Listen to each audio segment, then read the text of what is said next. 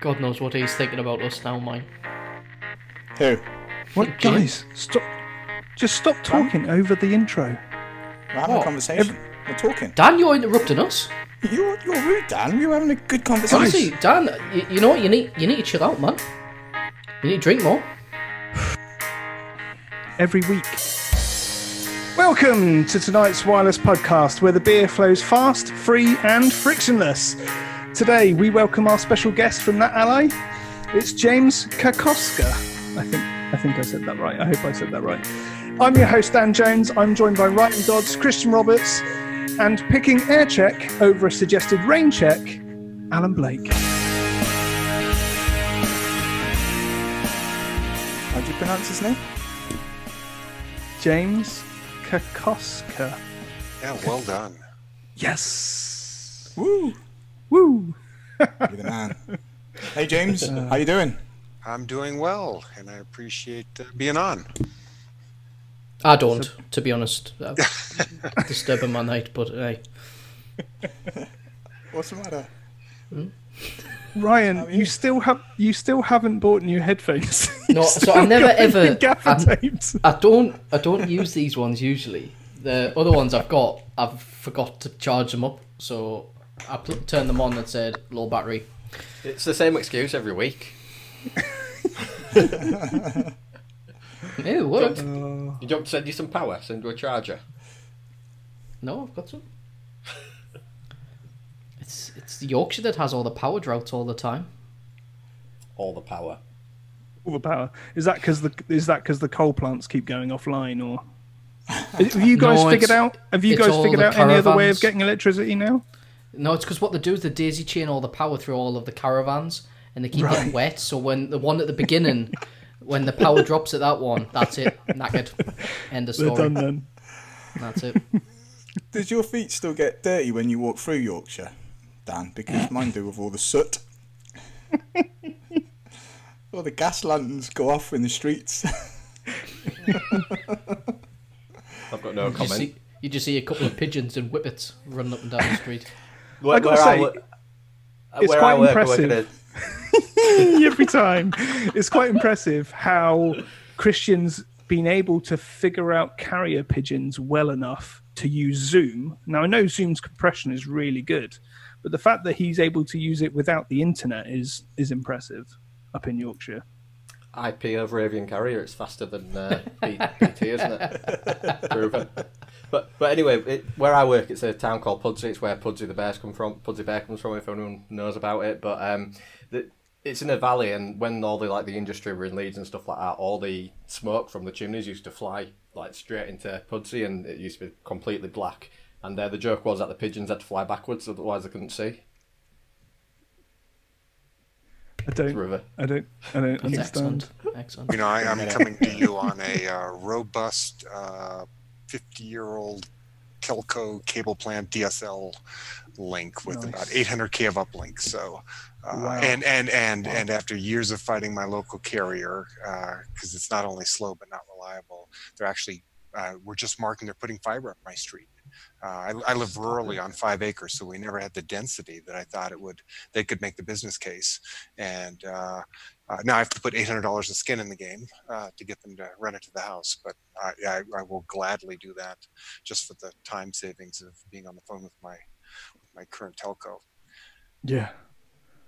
Yeah, I'm finding more and more we're doing a lot of cellular stuff for clients if they're more rural, because it feels like the cellular coverage is so much better than OpenReach is the kind of main company in the UK that kind of connects people up, and they just don't seem to be bothered to actually get anything rural done properly. So it's so much easier to do cellular.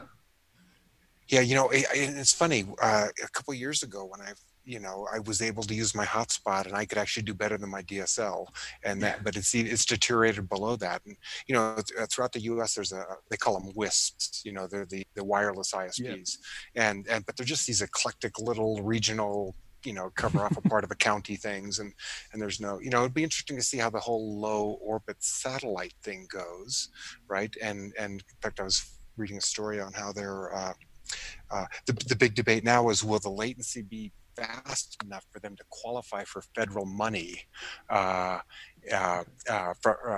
the U.S. government, because there is money available for rural broadband initiatives, and so there's a big debate going on about what does latency actually mean. Is it end to end? Is it just the kind of the uplink part? What gets included in it? So it'll be interesting to see. I think Starlink is aiming for the first phase. I think it's less than 20 milliseconds, isn't it? 20 milliseconds at maximum. Yeah. Starlink are just opening for beta testing now. You can apply on the website. Do it. I did it a few days ago. I didn't tell you guys, but I want to be first in line. Cheers, mate. Know your friends are. To be fair, I think satellite coverage is probably the only way you'll get internet down where you are, isn't it, Christian? In that valley? I've got 500 meg fibre. Yeah, to be fair, you've probably got the best connection out of a lot of us. They put it in about a year ago, did Virgin, and it's spot on. Oh, the Virgin stuff's pretty good. They're doing that all around our area at the moment, actually. It's pretty cheap as well, actually, the Virgin connection. Yeah, it's fibre to the home as well. Is it fibre or is it coax still? It's fibre to the sticker box on the outside of your house. I don't know what it's called, but then right. they run DOCSIS from that box into your house now. Okay. Yeah, I think that's called the NID, the network interface device. That'd be the one. Yeah, nice. Have you seen inside one of those? We used to have more of when we were Fluke Networks, we had kind of a carrier piece, and we were going after fiber and had seen some at the time, but it's been a few years. They just look like an absolute mess. Like birds have been in there for years, and someone's just opened the door and they've just flown away, and the poor engineers left to kind of work out which bit goes where. They just don't look like fun to work in, if I'm honest. A mess, yeah. Great, right. Well, let's start this off properly. Let's, Alan, what are you drinking tonight? You've normally got something on the go.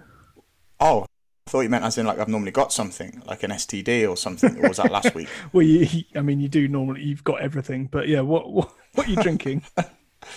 I'm going to be quite boring. I'm drinking two things. San Miguel, that's my starter.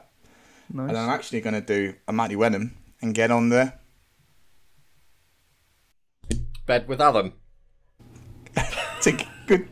Finish my sentence. No, I'm going to get on the gin and tonic. I've got some Irish gunpowder to drink. Okay, not had that. Have you heard of it? Oh, no. Mate, you should. It's really nice. And What tonic are you going for? Fever Tree. Always Fever Tree. Always Fever Tree. Every day of the week. I mean, it's Mediterranean. Like the most important thing. No, we'll go for the Indian refreshingly light. Oh yeah, okay, that's good. Not really. I've no idea what difference it makes. Any Fever Tree is good. I got to say my favourites is a blue Tarquins with a Mediterranean Fever Tree with a slice of orange. Why am I not surprised that something you would drink have the name Tarquin in it? I mean, let's be honest. That's the ponziest name I've ever heard. It's Dan's middle name. Dan We should just call him Tarquin. Yeah, he is a Tarquin, to be fair. Wears brown pants. So I got to drink the gin up because it's been in my cupboard for a while. And my wife likes the bottle because it looks kind of really deep bluish or whatever it is, and she's doing this thing that obviously women do, which is she's turning these gin bottles flowers or candles. Yes, both. Is your wife doing the same thing? Because I'm like, what are you doing, love? It's like, what are these lights for? Oh, you'll see. So she's put all these lights inside these gin bottles, and they're now on our kind of dining room table as like a kind of ornament effect. And we've got them on the shelves and dotted around by the fireplace and these like... Fucking hell, that must go out to the garage in the front lawn if it's all your fucking empties. I was going to say. There's a lot of gin bottles in my house. They're the bottles that don't get recycled. I had to nip into the office today and I came back and I looked outside and I was like, where are all my bloody flowers gone? And just cut them all off and put them in bottles. Oh, God. Chris, what are you drinking tonight? I'll give you one guess. Rum and Coke. Yeah. I did send the wife to the shop earlier. Said, "Oh, could you get us something fancy to drink? You know, with a funny name like Alan always does." And she came back with a bottle of Blue WKD, which Oh, wicked! Blue wine. I Blue wine. I don't know how popular it is across the world, but it's just like pop, really. In fact, when I was sort of like 17, 18 and I used to be hungover, I used to have a WKD on the morning to sort of perk me up a bit before going out again. It's like the 18-year-old staple alcoholic drink. Staple wine drink. is- Blue wine is awful. You're either that or the 99p bottles of White Lightning, you know, the 2 litre bottles. Yeah. Oh, mate, that's my youth. Yeah, sitting in the park drinking those with some super 2020. cigarettes. Do you remember that? Yeah. You probably don't. I don't know if you're old enough, but 2020, White Lightning. 2020. Yeah, those are the kind of things to do in the 90s. Yeah, that is why for a long time I couldn't drink cider. It was because of those dirt cheap, rough, like 3 litre bottles of cider you used to pick up for £1. Ugh, horrible. Diamond Horrible White stuff. is another one as well. Do you remember Diamond White? White, yeah. Diamond Oh, lethal. Or the cheap version of Scrumpy. It wasn't Scrumpy Jacks because that used to be in the big glass bottles, didn't it? I think. Yeah. Yeah, but there were the cheaper version. I think was just called Scrumpy. Just in like a dirty plastic thing that you know had been recycled like 40 times. Yeah. Just reusing them. Ryan, what are you drinking? Can you play tonight? I have a bottle of Budweiser. I've got 3 of those sitting in the fridge waiting for me. Bottle of Bud. Nice. Hardcore 3. 3 of them. And there's this one Waiting as for well. you, eh? Check you out, stud. Wife's away. Man will play. No, I should just come back now. I've got to be quiet. Oh, James, it's 1 o'clock where you are. So, what are you drinking? I'm on a Starbucks light roast, I think. Nice. Caffeine. That's a good replacement. Put some Got to whiskey go in one way or the other, right? Rail to rail. it. Are you still at work? Well, we're from home, right? We haven't been in the office since early March, and that's been actually that's good for me, and actually things have been very functional. I think we're even having one of those. Well, do we even need office space? Sort of realizations. Yeah, I think quite a few companies are going through that same kind of conversation now. We actually, the lease on our current office just came up, and so we're kind of going, I don't think we're going to bother having an office space. What we'll do is we'll just rent out, a room to have team meetings, 2 or 3 times a week or something like that. Yeah. Meet up, get together, have a chat, and then go away again. What will you do about kit though, Dan? When you've got to build a load of stuff and whatnot. Yeah. So, is this for him? All right. No, go on, James. I was gonna say, the same question all over, really. We all I deal think with I think physical we would kit. take down a smaller space. Unfortunately, as we carved out NetAlly, right, and we took down our space, all that was happening, middle of last year, and so we're in for a longer lease with 1 cubicle plus per person, and we do have hardware spaces. We have environmental chamber needs. We have the test lab and all that. I could see us taking down a much smaller space for sure. Yeah, basically what you said, a meeting room or 2, some hardware support areas, and but I've been able to I got a couple of missed APs I set up, so now I can do roaming in the house and have sort of enterprise level control on Wi-Fi and as I'm validating features and things like that. So it's been functional. Nice. So what's sorry, I'm going to keep rambling on because this is one of my favourite topics. So what's the reception from sort of other employees like? Do they prefer working from home? I think in general, I think it's probably taken a little bit. We do what we're doing here. We have meetings. Cameras get turned on, and it feels like the next best thing. I'm sure there's some people that are a little more social butterflies that probably would like to be in the office a little bit more, but I feel like I'm not. I feel like I'm not really missing a thing personally. Along. I think it helps having outdoor space. I know some of our staff in larger who live in larger cities like London, for example, they live in apartments. They've got nowhere to go out and sort of hang with children. Whereas if you've got a garden, you can go outside and get a bit of fresh air and some greenery. It makes a world of difference. Well, James, why don't you introduce yourself, just so everyone knows who you are, what you do, who you work for. I think that'd be really good. Yeah. So I actually education-wise, I had originally got a double E degree back in the 70s, and then as computer science was coming up in the 80s and processors were happening, I went back and got my computer science degree. And I started at Hewlett-Packard in '79 as an engineer in R&D, and spent the first 15 years there. And of course, that was a different Hewlett-Packard, right? It was culture and things like that. It wasn't, we're beholden to the stock market so much, and that was a great formative education. And then in 94, 95, I'd been working on oscilloscopes and logic analyzers there.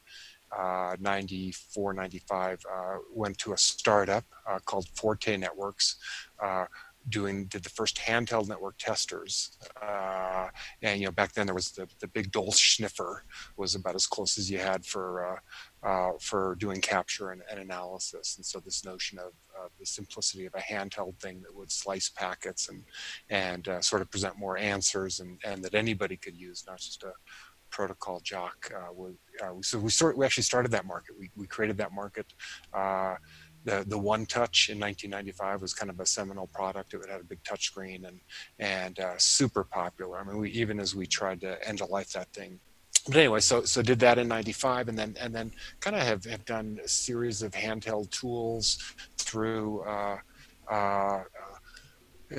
link runners and NetTool, and more on the wireline side really, and then in 2001 got a little so that was Forte Networks. We got acquired by Fluke, which then carved out Fluke Networks, and then Fluke Networks got by Danaher, and which is this big multi conglomerate thing. And then a few years in, Danaher decided they wanted to spin off and sell out their communications group.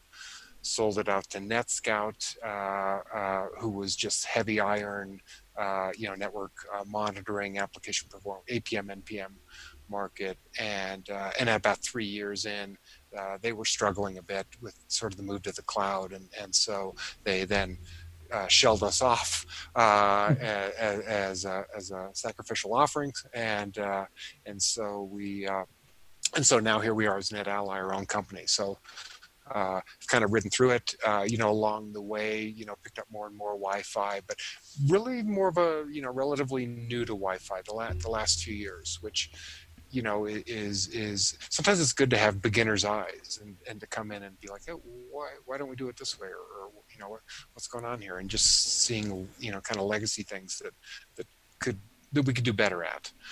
So, sorry, James, to interrupt you, but I guess from listening to your story here, your life story, so to speak, you've been pretty much, pimped out by all these different buyouts, right? So you've been there from the very beginning, and you've pretty much, sounds like you've stuck almost within the same role, same department, but you've seen all of these other parent companies come in, buy you out, cashed you off, someone else come in, buy you, cashed you off, someone else come in and buy you. So you've pretty much been there since the early days of what you mentioned, is it down 95. Kind of, wow.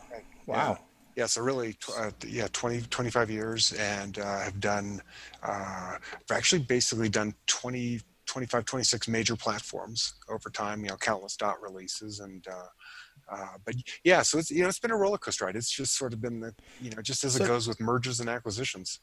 So let me ask you a kind of pertinent question here then. How do you feel that that's affected you personally, and also what you do in your job? Is that to us looking in, and the reason why I'm asking this question is it can't be good for the products that we work with to see them being picked up, dumped, and not really having much development. But for someone who's actually inside the box, in the company, and you're working in these environments, how does that affect you? And is it, speak candidly if you can, but has it been a good thing for you to see, companies come in, buy you out, promise the earth, let you down, and then someone else come in and you find yourself just going from kind of buyout to buyout. I mean, how does that? Can you give us a kind of a brief summary? Yeah, it's emotionally challenging, and I actually feel like we're in one of our best places now with NetAlly. But we for in various organizations we were a little bit the redheaded stepchild, right?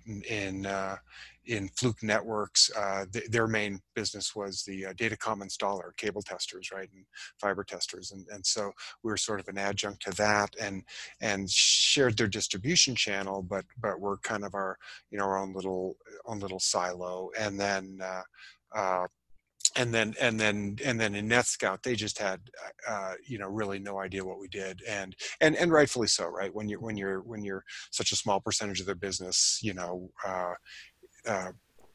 it just didn't, we just didn't get the attention. But one of the problems for us at NetScout was just share of outbound messaging bandwidth. So you'd be allocated. They didn't really want to be a tools company, a handheld tools company. And so you were allocated, one tweet a month or something like that, as opposed to now where we can actually have a social voice, which is more important. I think what actually, to be honest with you, what's really kept me going through all this is, and I've had my times when I've kind of looked up, I've been like, but when I look down at the people that I work with, and some of them back to 95 and just sort of know everybody's situation, it's a great team. We work good together. We've collaborated over decades, and as we've downsized, we've kept the better talent, right? Because that's an inevitable part of mergers and acquisitions. And so yeah, I feel like now NetAlly, we have a voice. We can socially, normally even to do something like this, I think if I went to previously a corporate sort of approval process of, these Pubcast guys, it'd be like, what? That's not don't go on there. Yeah, that's not our image, anyway, To be so fair, they say that right. now, right? Yeah. And we've kicked down a lot of, it's been interesting. We're kind of right-sized for what we do now, and there's no business silos. We also had multiple lines of business, right? The Air Magnet guys were in Santa Clara. There's another group in another location. We were in the Springs. There was the Everett, Washington people, right? And geography and technology just seems to breed silos and us, them, and a lot of that. We had different planners, and so and I think you can see that coming up with the things we've been doing, just in the short 6 months that we've been at Ally. One of the first things we did was we had these goofy things, right? We have a here's an example. We have a survey. You want to do an active performance survey that needs iPerf. That's on the AMM side. On the tool side, we had this little pack of gum, iPerf server called the test accessory. They didn't work together. So here we had survey people. They would literally have to prop up or find an iPerf server in a given site that they wanted to survey, and so one of the first things we did was said, hey, you know what? In its last release of AMM, we got to make AMM iPerf surveys work to the test accessory, because you plug this thing in, it's PoE powered, it just takes off. There you go. Exact. Thank you. It takes off and runs. So yeah, that's just the classic example of, and now when you look at the interoperability and where we're going with having the tools operate as collectors, right? That an AirCheck and an Etherscope can capture data, can do the surveys that then feed into either the legacy AMM product or feed into Link Live, and even and even seeing now how some people are using Link Live for the cloud, sort of push the survey from anywhere, no hassle thing, but then access it on survey, or you start to look at the survey and Link Live quickly and get a sense that everything's good, or no, I need more reporting horsepower. I'm gonna pop it over to AMM. That would have never happened even 2 years ago. I love the fact you just referred to Air Magnet as legacy.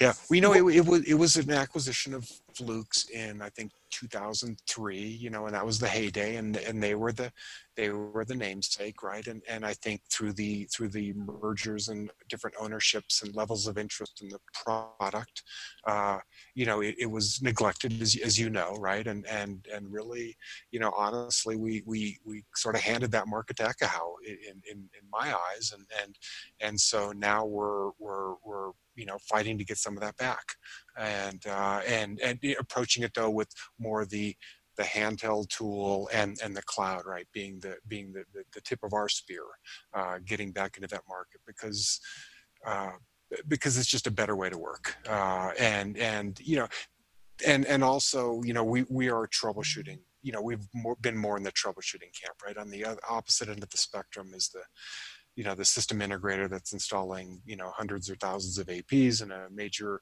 enterprise location, right? Sort of the day zero stuff, and the survey report being the proof for payment. I did it. Here's your report. Pay me. It's a lot like the Datacom installers would produce cable certification reports to get paid for their cable installations. And so, you know, we're not as strong there, you know, as let's say Ekahau. I mean, I'll just be blunt about this, but you know, but coming at it from the troubleshooting side and taking what we have and really trying to think of survey as a day two tool, and in terms of troubleshooting and different types of heat maps that you'd want to see. Certainly, you know, the interference heat maps and you know, not, you know, we still do coverage capacity. We're still going to pursue the traditional types of surveys, you know, active, passive, iPerf, and those things, but always with an eye towards troubleshooting and day two, because we mostly live in the enterprise, right? We're mostly about private network owners. You know, when I think about our three main types of customers that I deal with and talk to, it's private network owners. You know, this is somebody else put the stuff in. Now I'm supporting it, and I got to deal with, hey, the Wi-Fi is weird in this meeting room or whatever, or prove it's not the network. Those sorts of things. We have we have a lot of these sort of mid-tier managed service providers, right, that are doing outsourced IT. That again, they're either lightweight enough in terms of their installations that they don't need a full-blown, you know, multi-dimensional predictive planning sort of solution. They might not even be able to get a CAD drawing of the building, and so that type of customer, and occasionally bump into equipment installers that are putting their gear. I see this in healthcare, right? We're putting an infusion pump in. We need as a part of our installation process, we sort of do our own courtesy. What's the air look like?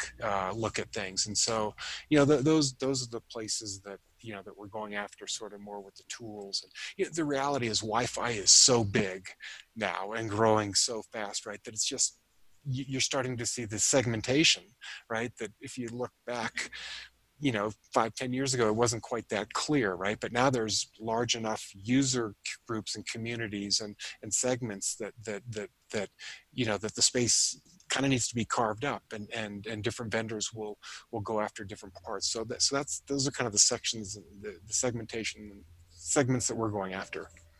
We've got a bunch of questions, and it's good actually, because I think some of the things you just said there kind of file into some of these questions that we've kind of been asked by different people. So we've been we've been left some voicemails here at the pub, but we've also been kind of, people have tweeted us questions and things like that. So we've got a bunch of things that we kind of want to ask you.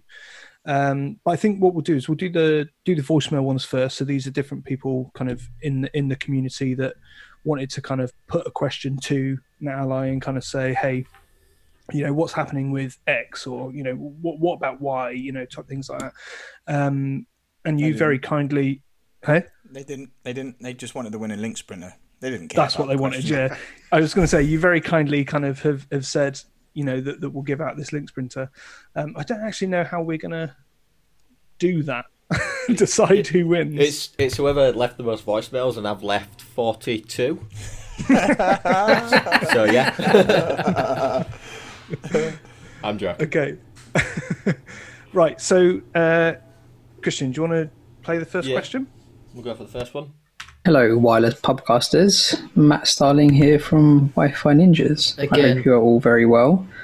My question for you guys on your interview with the NetAlley people is, how much time goes into R&D for products like the Sprinter? That's my question. Thank you very much.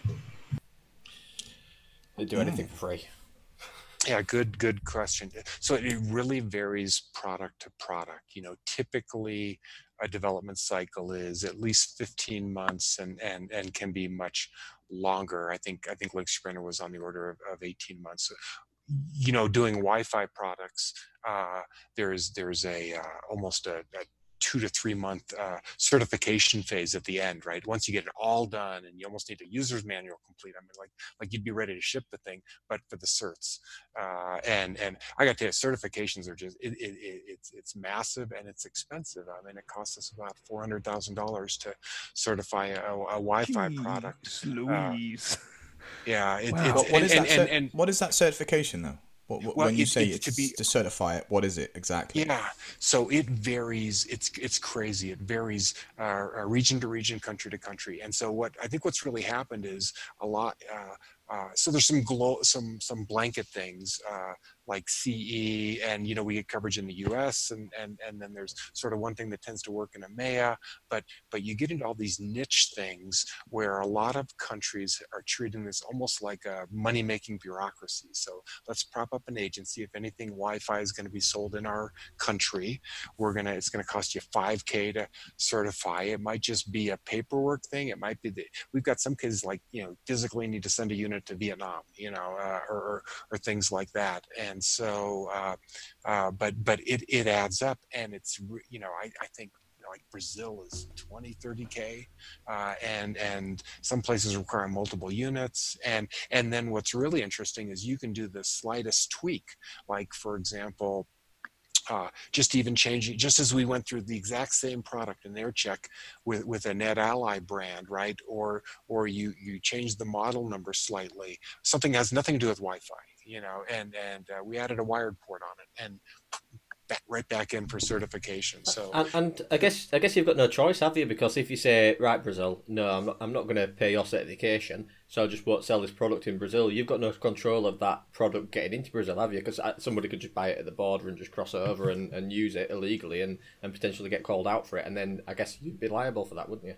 Yeah, for us, it's more on the sales side, right? We just can't do distribution legally in that country. And so I guess there's always the illegal channel thing. You could put us on channel 14 in the U.S. or something like that. But we actually, it's such a complicated ball of wax. We actually end up splitting it into tiers. So there's kind of the tier 1 countries that represent probably 85% of the revenue, and those are kind of no brainers. But then there's these smaller countries where we kind of need to almost have a business request for it. Like, okay, we have a company in Indonesia, and then they'll buy 5 of these, right? And then so some of the lower tier stuff, we have 3 tiers, and at the bottom tier is a little more on demand, with some justification for doing it, but just that we just don't willy nilly do it. I think so. You mentioned it was 400,000 just to be able to certify a product. Yes, yeah. So you must have to sell to get a good return on that. You must have to sell a lot of units just for that R&D cost, just to certify it. I mean, you probably haven't even touched on how much the actual product costs to make and everything like that. Yeah. It's actually one of the reasons on the LinkRunner G2, when we wanted to add Wi-Fi, we ended up just putting a USB Type A port on the top and sort of doing a reference cell of a dongle and a little Edimax dongle. And so you try to get creative in some places, but you certainly can't do that in the core Wi-Fi space. It's absolutely a business consideration, I think, for anybody doing custom Wi-Fi tools, and it's probably, I guess since we're managing to do it, and from a business standpoint, maybe it's even a barrier to entry. I should look at it that way instead of more as a tax. I guess that's why, like the Sidekick, Ekar Sidekick, that's receive only, isn't it? So they will have to go through as much certification for that, probably CE and stuff like that, but FCC approval. They're not transmitting anything; they're just receiving, and that, that must be an attractive proposition for a company in the wireless market, just to make a device that only receives instead of the stuff that you do, which do active tests, for example. And when I look at something like the Etherscope, though, we're trying to basically make it, hey, you can be walking around and you're connected to the cloud and you can push up results in real time and live, right? And kind of these dual radio models, and it's just getting. So I think for us, transmitting active iPerf testing. And well, they have a performance test out of the Sidekick, right? Don't they? They must. Yeah, they have it uses the device that your laptop. So it uses the Mac, or it uses the iPad, or it uses the And so that was one of my questions. Was you've obviously got an Android device effectively inside, say, your Etherscope, but I'm guessing because it's effectively your own device that you've just installed Android on, that's why you have these kind of barriers, I guess. And Android's been great for us, and it's actually amazing that Google makes that available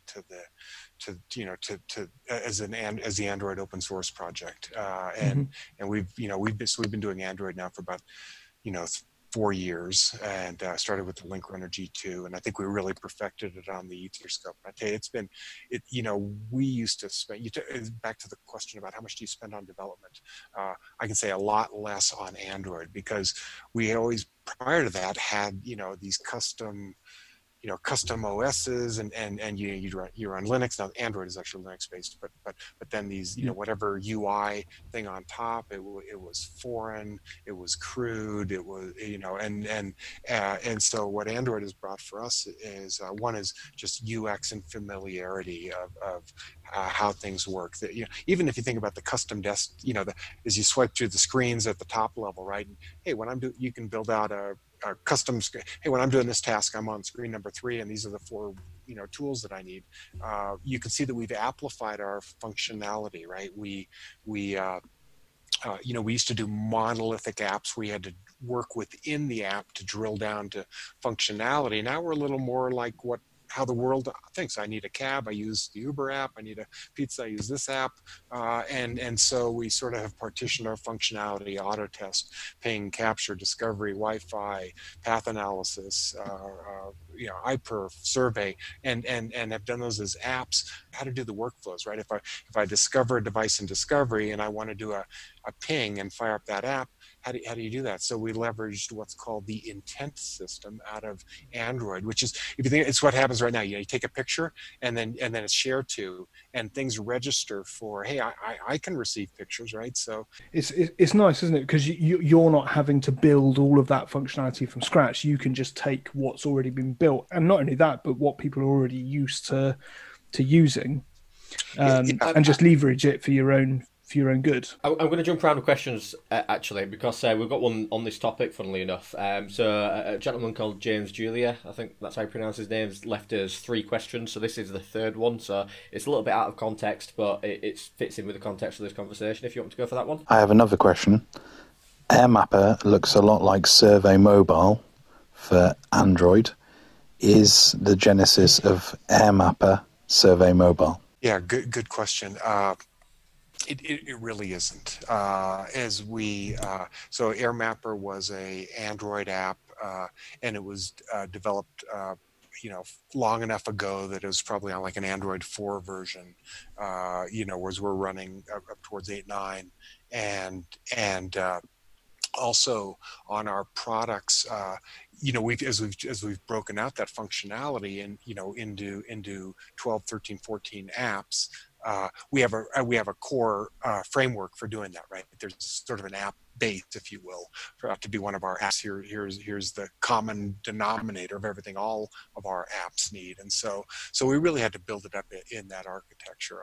I did look at the AirMapper app. I think I looked at it when we were adding the interactive calibration just to see how they did it. So occasionally I would look at it kind of for a reference of okay, just let's look at how 5 different tools did interactive calibration on a floor plan, but really no other leverage of it. Likewise, on adding AirMapper to AirCheck, it was a unique build out for that architecture.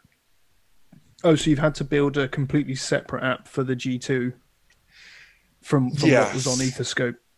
Yeah. So as we try to move forward with our product line, we will get more common and have better leverage. AirCheck is still one of our older products. 2016, 2017 with Qtopia as the UI, and so we had to build it out for that. So is there a plan to try and bring all of those things into one? So effectively, you'll have say both G2s, you might have a G3 that will run on the same system that the Etherscope runs on, and just have yes. less hardware. Absolutely. Nice. That's a part of being a smaller, more efficient company, and we call it the Common Core internally, but we are moving that direction. As bearing in mind, we've been carved out for a year, right? So there's a lot in flux, but you'll see some stuff even in the coming months. A couple derivatives of the Etherscope in that regard. I'm an Apple guy, and Boo. I'm an Apple guy, and I am really enjoying the Etherscope, and actually, I think because you've pared down a lot of the stuff in Android, you've taken away a lot of the fluff and a lot of the kind of gumph that gets added on. The bloat. It's a very kind of pared down. Yeah. All the bloat's kind of been ripped out, and actually, it's a really usable platform on the Etherscope. I've genuinely been impressed as someone who really dislikes Android. I've been really impressed with how quick, how responsive, all that type of stuff. This has been. It's been one of the better Android devices I've used. That's one of the good things about Android, though, isn't it? You can customize something enough to, have a native look and feel like the AirCheck, as opposed to Apple, where it is Apple's operating system. You can't really do anything with it other than design apps. Yeah. No. That said, we operate in a design system called Material Design. So Google has a thing called Material Design. You could Google it, but basically it talks about how to do things. When do you? It's amazing. I mean, it's as if in Google's put dozens of PhDs on it. I mean, right down to there's all these little niceties, right? Not only did we get sort of the familiarity of Android, not only did we get the built-in apps, where we can use Chrome, camera, audio system, all the, the notification system, right? All these state-of-the-art, Apple versus Google things that normally as a small company we wouldn't have access to. But and not only do we get the apps, right? The vendor apps, right? Because there are things that vendors, they can write an app that goes to talk to their AP, like the Mist app, right? That goes and talks to their AP and has functionality that we normally wouldn't get, right? Because it's not an SNMP thing or any sort of an open standard. And so not only do you get all that, but there's also this sort of material design. The classic example is the hamburger stack in the upper left-hand corner, right? And as you've seen the industry, move more towards that. So we are sort of gravitating towards a set of UX paradigms, idioms, whatever you want to call them, right? Between Apple and Android, where or there's the common denominator, right? You're on your bank website and there's the navigation bar, right? The hamburger stack in the upper left-hand corner, and that when you hit that, you're going to see the places you can navigate to. And so, so I do think we're moving away from this eclectic. Every UI, every product is a completely different learning experience to the point where the device that you've got your head parked in, 5 hours a day, your mobile device is we're able to actually leverage that in the Etherscope. And so hopefully, Dan, that's been a part of your experience. But I appreciate the beautiful feedback. Thank you. I guess that brings us nicely to our next question. So this is by Dave Jones. I'll play it now. Are you ready? Hi guys, this is Dave here. There's a question for James. Is there any likelihood of a new GUI being created for AirMagnet Survey Pro? Cheers, guys. Have a great evening. Oh, Yeah. now we're talking. Ding. Yeah. Now we're talking. Here we go. Just Yeah, to no. let everyone know, it wasn't Dave Jones. It was Dave here. You got his name wrong, Christian. Yeah, the famous Dave here. Yeah, so here's where we are on AMM, right? First and foremost, we took a product that's been neglected and we stabilized it, right? No known crashes, no blue screens of death. We added in the April release a couple months ago, you'll see that we added AX support. We added this iPerf 3 support for working with the test accessory. We fully staffed keeping up on antenna patterns. We have another release coming up next month that will support the surveys coming from the tools and better AX support in Planner. Stop you there. Yes. Sorry, you just said integration. Did I hear you just say better integration with the tools? Yeah. So it's the ability to do a survey on either an AirCheck or an Etherscope, and the results will go right into AMM. Yes, I saw that today, and it does look awesome. And what I really like is that you can do that, but then this is the bit I think you'll like, Alan, as well. Is then from Link Live, you can then actually send that out to a customer just online, and you can share that stuff with the customer as read only. So you get this interactive online report survey where think you can go through things, customers can go through things. Christian, if your guys were doing surveys on the Etherscopes rather than the Sidekick, then you could just load up a read-only version of that, be able to see everything that you wanted to see, navigate it yourself because you know what you're doing, rather than have to own a license, like you do with Echo or whatever yourself anyway. So I like, again, for me, seeing that this week as I've been kind of playing with this stuff has been really, really eye-opening. It was like, oh, this is great. That's what I thought was a missed opportunity, if I'm honest, when the announcement was the other week or the other month about the Etherscope and whatnot, as in like this kind of we've revealed it but we haven't revealed all, and then it was almost like flat. And to hear what you've just said, James, I think it's great. I really do. I think it's what you need to do to compete with Ekahau, if I'm honest. I've been an Air Magnet user since 2010, and I switched to Ekahau 3 years ago. And I'm great with Ekahau, but I feel that they've moved it on. They've made the game-changing moves with the Sidekick, and for you guys to actually start looking at using the what effectively is an advanced G2. Right, it's pretty much what I consider it. Etherscope, it's with the AirMapper survey and plugging it directly into the Air Magnet Survey Pro or whatever it's called.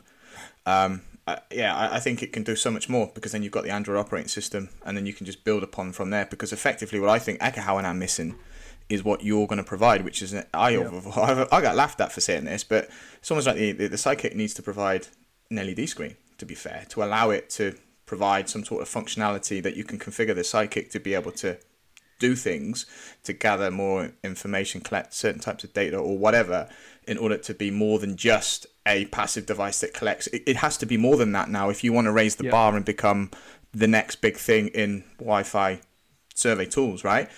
An Etherscope that we just brought out, it's got more capabilities and functionality built into it, but let's bring this back and integrate it into what everyone really needs as a survey tool. But I think for me, it's almost as if you've got a step on your rivals to a degree. In my opinion, the fact that I've heard you say that you're going to start using the Etherscope to actually interconnect with the Air Magnet, so that's pretty good.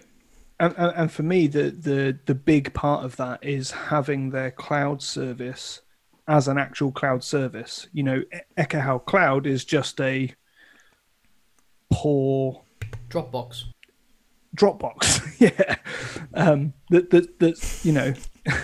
That's fine. That's great. That you pay £1,600 a year for. Excellent. Yeah.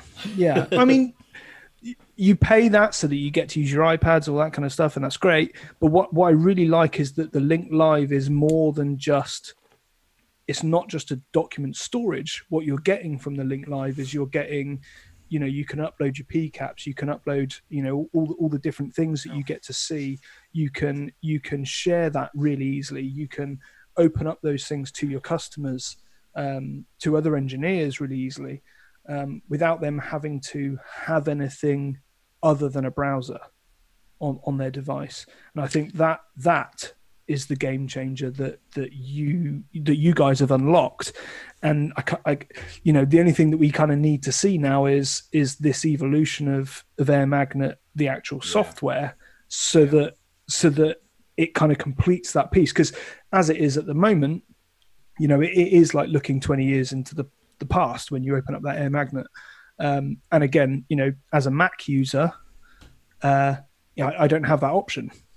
Well, let's ask the question to James Kaczakowski. Is it potential that Air Magnet could potentially develop Air Magnet natively for Mac OS, or are they always going to be a Windows-based platform? Yeah, I mean that's I think where we really are right now is we've invested and have engineering on AMM on the Air Magnet stuff as it is, right?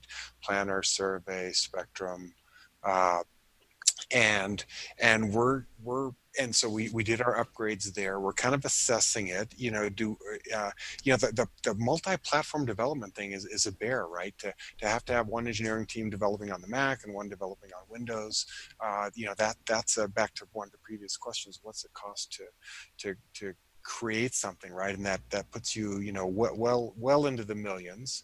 But by the way, I'd say the price tag to develop something like an Etherscope is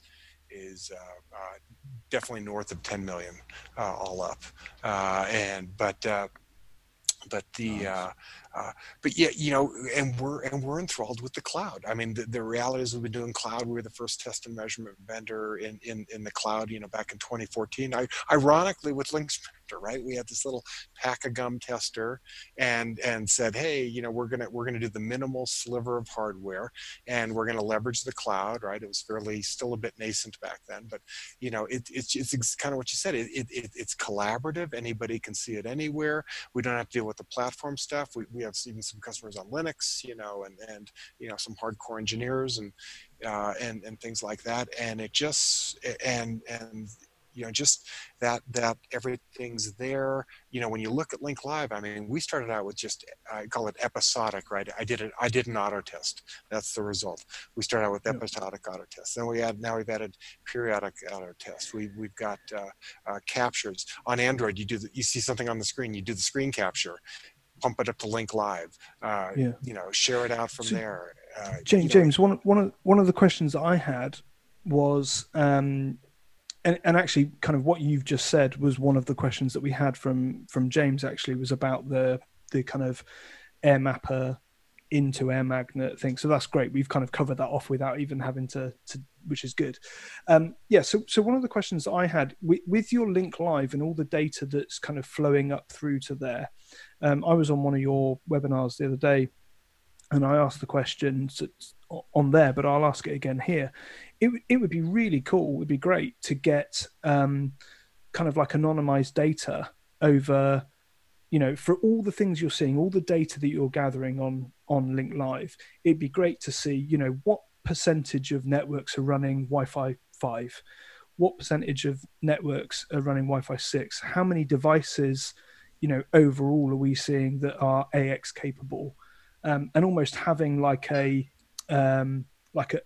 place where we can go, a place that we can link to show our customers and to show our, inform our own decision making, to go, hey, just so you know, at the moment, the Wi-Fi landscape looks like this, and all this data is being pulled out from actual sites. It's not anecdotal. It's not, It's sort of similar to what Niansa are trying to do, but they're taking their captures on the wire rather than over the air. So for me, it removes a bit of the sort of authenticity of the data. But Niansa do try to do that, and I think there's a lot of value in it. I think Cisco try to do it with DNA as well, don't they? I think you can sort of anonymize, I can't speak, but you can send anonymous data back to get that view. But the thing that I like about this though is it's not So, only a few places are going to have DNA, and it's likely to only be the very high end places where actually they're more likely to be buying more expensive stuff. Whereas something like this, which is completely neutral, vendor neutral, where you can go, hey, Backblaze do it with their hard drives. Yes, they put out a report every quarter that says, hey, we buy every vendor's hard drives and we put them into our backup system, and we found that these have this failure rate and these have this failure rate, and the best ones are these ones, and things like this. It'd be great to have that kind of information available from a non-AP vendor, provider. Yeah. So a few things I'll say about that. One is, so when we did Link Sprinter, right, and obviously that's our high volume tool, right, because it's a few $100 and it finds its way into sort of the generic Wi-Fi space or generic wired space, right, because help desks and all that. We did actually want to do a state of the industry report. So once we got up to about 2 million results and 10,000-15,000 testers in the system, we wanted to do a state of the industry report. This is a couple of years ago, and it was interesting. So, had a DevOps engineer. We started to slice through the data, and you could see trends. PoE was rising, use of VLANs were rising. Voice VLANs, which would be indicative of VoIP. Even just to see, how many things like mGig. Yeah, Class C networks versus Class B networks, and all that. And so I like the question. We then just got whatever swamped through whatever merger and acquisition situation we're going through, but I think I still like that idea. Now what I need to be careful of is in our terms and conditions, right? Terms of service agreement, especially in the post GDPR era, right? How we go at this. So I think our current terms state that we can do things we can look at data in an anonymized fashion to improve our service. I think so in terms of us putting out an API for others to probe through, a little concerned about that, but I would like to, once we get our surveys out there, and once these tools are out there, maybe in 6 months or a year, and we have some critical mass of data, right, statistically valid, and global, and and all that. That's the other thing. We have of course we know the locale, and so you could slice it that way too. I would love to see us getting back. I mean, the reality is that's what industry leaders do. They put out a state of the X report every year, that represents legally what they can do. And so so I'd say hold that thought, and I think of course with us just getting the survey tools there, everything's resided on C drives up to this point, or but as that data exists, and like I said, my main concern is customer protecting their data, and I mean we spend a lot of time and energy on that, right? That's the freaky side of the cloud, right? And having independent auditing of our services, and just having top engineers looking at it, and you can't even count on security through obscurity, right? You can't even count on some 64 character gnarly URL anymore as something, right? So we in GDPR was a hurdle, right? We had to that was many engineering man months to become GDPR compliant, and so yeah, I like the idea. I'd like to see us get to that once we have a critical mass. Yeah, I think even to start with, even like you say, if it's just you posting, hey, this is what's happening, no access to anyone else, just to start with, this is what's happening, whilst in the background you're developing the ability for me to go to Link Live and go, hey, I want to know in the UK what are the stats, so that when I'm going into a meeting to sell, I can go, hey, I've pulled these stats from here. This is why we need to be looking at this. And I guess the main point is that, you know, it's a wireless network. Anybody can see what's going on. And under GDPR, a MAC address isn't considered personal information. You know, you've got to build a profile to find out who that person is. But if it's just a pool of data with, you know, all these people are using 802.11ax and these are still on B or whatever, you know, you can't turn that into a profile. So I don't think that's as much of an obstacle, but it kind of goes on to one of the questions we got asked on Twitter. So, you know, obviously Dan's just submitted a feature request to you. What is the preferred way of submitting a feature request? Is it via a support ticket or, you know, passive aggressive Twitter mentions? How do we do it? Yeah, so we have an email address, feedback@netally.com, and that's monitored by our product marketing manager and myself and a couple others, and that's a great way to reach out to us. You can use our tax support lines, of course. You know, we do monitor social because you have to, you know, so socials, it's definitely a game changer, right? It you know, you have to, you know, a lot of smart engineers out there, a lot of smart people, and you know, you know, there's a higher degree of accountability than ever in the market. And so you know, if you're, you know, that pissed that you want to tweet something, then so be it. But we'd prefer feedback@netally.com. You say pissed. He did.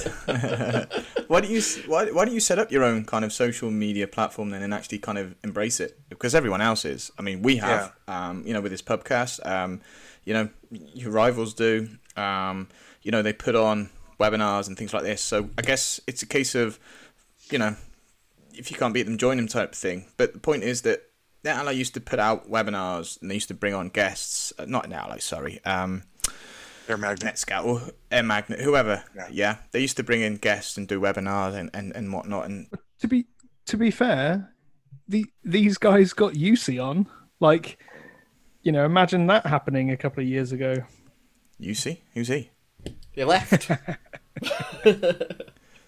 Well, it is, but that's the irony, isn't it? You know, at the end of the day, you know, UC works. UC's moved on, right? What he's done for Ekahau is phenomenal, right? And I think if he was at AirMagnet or whoever, he would have done exactly the same thing there. Okay, he's moved on, and I think it's a case of, you know, look at the way he markets, the way he acts, the way he kind of, you know, generates interest in the products that he is working for. And I think he's doing it now for Mist. Well, exactly, and he's brilliant at it. I've seen things that others copy from everyone else. So I've seen fast ray tracing be implemented in another product, and I've seen it copied in another product. I'm saying that at the end of the day, there's nothing wrong with that. It's just a case of the way it is. You know, you've got to kind of, you know, you can't beat them, join them type of thing. So NetAlly should be more socially active in social media. So more involvement in Twitter, more engagement. And I think that's what you need, because one thing that UC was brilliant at, right, was he actually got in amongst us and asked us what we wanted for the product that he was pushing at that time, which was the Ekahau Survey Pro, right? And that's why it got to where it is now. It's not because AirMagnet fell away by the wayside and got bought out undeveloped. It was because someone like UC was actually there pushing that product and listening to the engineers who use it, listening to their feedback, and actually, you know, working to make the product better for us as engineers, as the boots on the ground, actually using it. That's what made a difference, and that's why, you know, Ekahau have got to where they've got to, because now the engineers, you know, are actively giving information to Ekahau about, hey, there's this feature request, hey, here's, you know, something that will help me do my job better if you added this to your product, kind of thing. And I think that should be something that, if you're not doing already, NetAlly should certainly embrace more of the social aspect to kind of be more engaging with the community, to actually look at ways. And for the moment, you're going to get a lot of backlash, you're going to get a lot of anger, you're going to get a lot of crap, because everyone's disappointed with where, you know, the product is, but it's not your fault. It's not NetAlly's fault.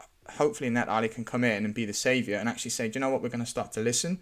We're going to work out what we can and can't do, and what we can adopt, what we can't adopt in terms of feature requests, in terms of development in our product.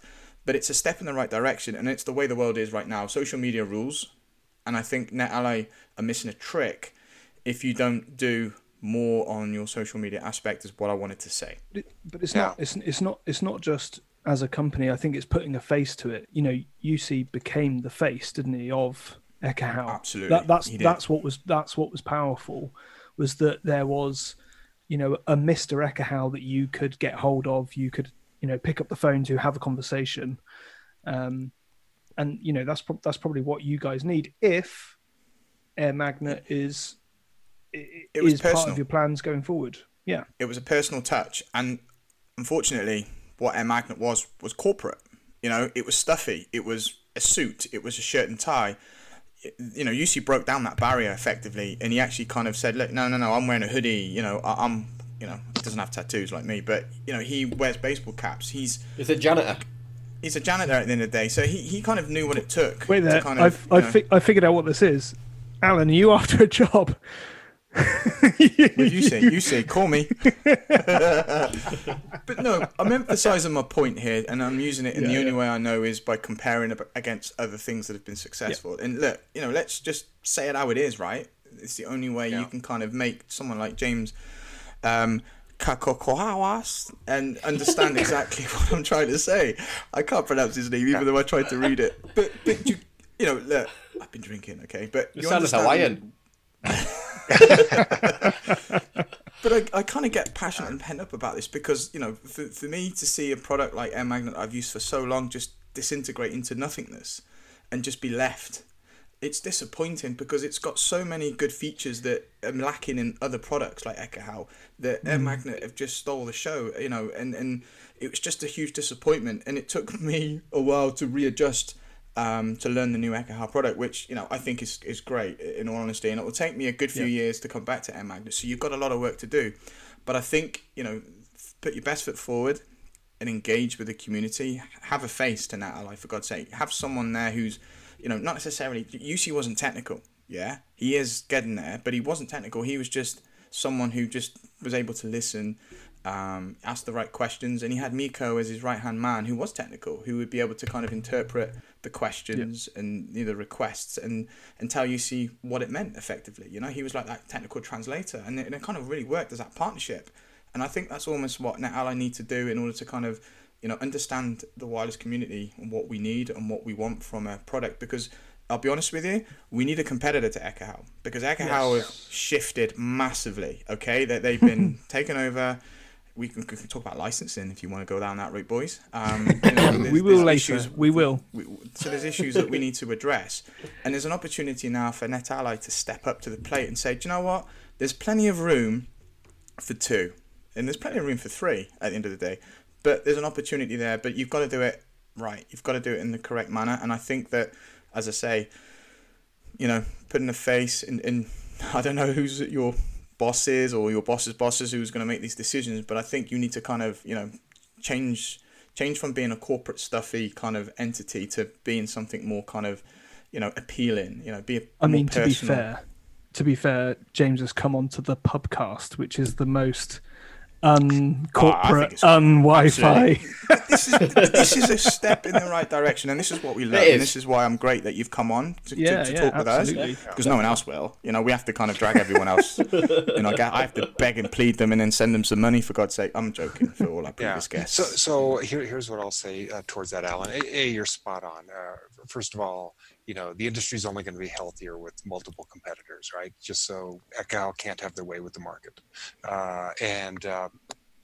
And B, you know, we've been NetAlly since September. I know we've carved out a presence on LinkedIn, not quite as active on Twitter, but, you know, one of the problems with, you know, there's 3 or 4 different platforms, right? For sure, Facebook for some still, but I know Twitter is definitely the hotspot for Wi-Fi, and so and we've been trying to post more regularly, you know, and getting content to feed into that. So it's absolutely on our radar. You know, remember we kind of went from a muzzled situation at NetScout, you know, where, you know, like I said, we had our allocated 1 tweet a month to this, right? We were limited on emails, we were limited on everything. So there's that. That person's probably gonna be me going forward. I mean, we're not that deep, you know. You said boss and boss's boss. I have a boss. He's our CEO, and oh wow, you know, yeah, you're straight up to the top. we're just not that, we're just not that deep. We're 80 people, with a passion for a handheld network test and AMM, and trying to, as the dust settled, through the end of last year, and we carved out our brand. And I mean, you can only imagine the things that happen in carving out a company, right, in terms of customer, CRM systems and IT and policies and HR and even a space to work, and which mattered back then. Well, here's a proposition to your boss, your CEO. Look, honestly, for $100,000 a year, I'll come over and be the face of NetAlly. No, you're me. You don't want that face. What do you mean? What's the matter with this all painted? Come on. I can come in and I'll speak to UC. I'll download all of his skills and how he does everything and how he engages and how he talks to people. I'll even learn Finnish, right? And I'll be the face. I hope you finish. How does that sound, James? Do you think it's a possible? I will mention it to him. You never know. But I agree. The social presence. Here's what I will say is from getting the feedback. I've actually been drinking from a fire hose, the last year on this stuff, and so some of it's been, you can imagine we have a lot of major customers who are still on AMM, right, and they're willing to give me an earful. Socially, Lee Badman and Blake Crony in the States, they get early copies and stuff. We have literally acted directly on their feedback, and I don't know those guys. Yeah. Who'd you say? Lee Bodman. Who's he? Lee Badman. Yeah. He's fairly outspoken about licensing, and we like so we've been trying. We're moving the right direction, I think, for you. And if anything, just as we're, some of it's just, personal bandwidth to do this, right? Because the other thing that happened in all this kicking down the silos is I sort of, picked up feature planning and roadmap and strategy for all the products, right? And so kind of managing that, and then trying to manage out the social stuff, dealing with the escalations. Well, is that what you want to do though, James? To be honest, is it? Do you want to not? You're a technical guy, right? Do you not want to concentrate on doing the stuff that you're good at versus kind of changing, I guess, who you are, being the person who's there to come on podcasts like these and other podcasts and go to conferences and start being this kind of enigmatic guy who, who's going to listen to everybody, but it takes you away from what you possibly do best or who you are as an engineer working on technical aspects in the background versus why not have someone who's got that social, exposure, that outgoing personality. I'm not saying it's not you. I'm just saying as someone who you possibly need. Is that not something that maybe guys should maybe consider before making a decision and saying it'll be me? But because not always engineers make the good kind of transition into being that social media person is what I'm saying. Yeah, you have to be an extrovert for sure, probably more than I am, and so that's a good question. And we did this before. We had Kendall, who was sort of our social lady, and she was really good at it, right? And just had that vibe, and so yeah. Anyway, it's a great suggestion, and you're absolutely right. These days, you need both. You need the technical and you need the social. So I couldn't agree more, and we just need to. I'm just saying, I'm available. $100,000 a year. We could negotiate. I'll do it. $100,000 a year. I'll do it for 99. Oh, bugger off. 98. I was bidding. Okay, somebody at 75K a year. Good. But yeah, no, great suggestion, and I'm sure at some point our CEO will listen to this. In fact, I'll make sure he listens to it, and we'll that's one extra listener we never got. Yeah. James, right, here's a social media test for you. We've got a listener called Yermund. I can never pronounce his name, but he will do it in a second. It's not really a complaint, it's just an observation he's got. So let's see how you respond to this. You ready? Hello, it's Yermund from Norway. This time with an easy question. I have an AirCheck G2 that I use for AP on stick site survey all time. But it seems to lose power when it's turned off. I have heard others also mentioning that problem. Is this a known problem, or is it just me doing something stupid? Thank you for a great show. Bye-bye. I think he answered his own question there. Yes, German, you're being stupid. Is it possible for German to be stupid? No, let's be honest. It's possible Right, for me to be okay. stupid, but not German. Let's be honest. This guy is like, he's on a Another different level. level. I mean, He needs CWD number like 0 or something, doesn't he? Yeah. Above one. Actually, I met him at WLPC in Prague last fall, the last of the conferences. We're looking at this. So this was brought to our attention recently.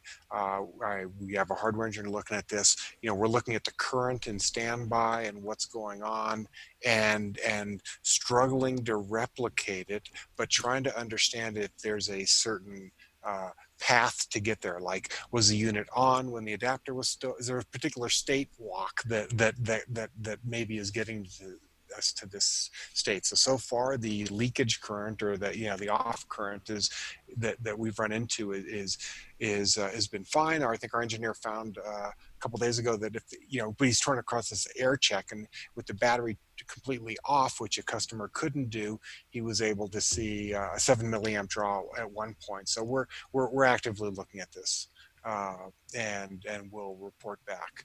But yeah, it's something we're looking at. You know what the social media answer for that should be? Don't turn it off. Just keep using it. Use it forever. Job done. Yeah. Don't ever. Don't turn it off. What are you doing? Would it be useful to get hold of his unit and test his unit? It's a hardware fault, or so since this is sort of a time, this of course one of those problems, right, that isn't an instant reproducible, right, because I think he has it sitting there for a month, and then the battery's drained when he goes to pick it up.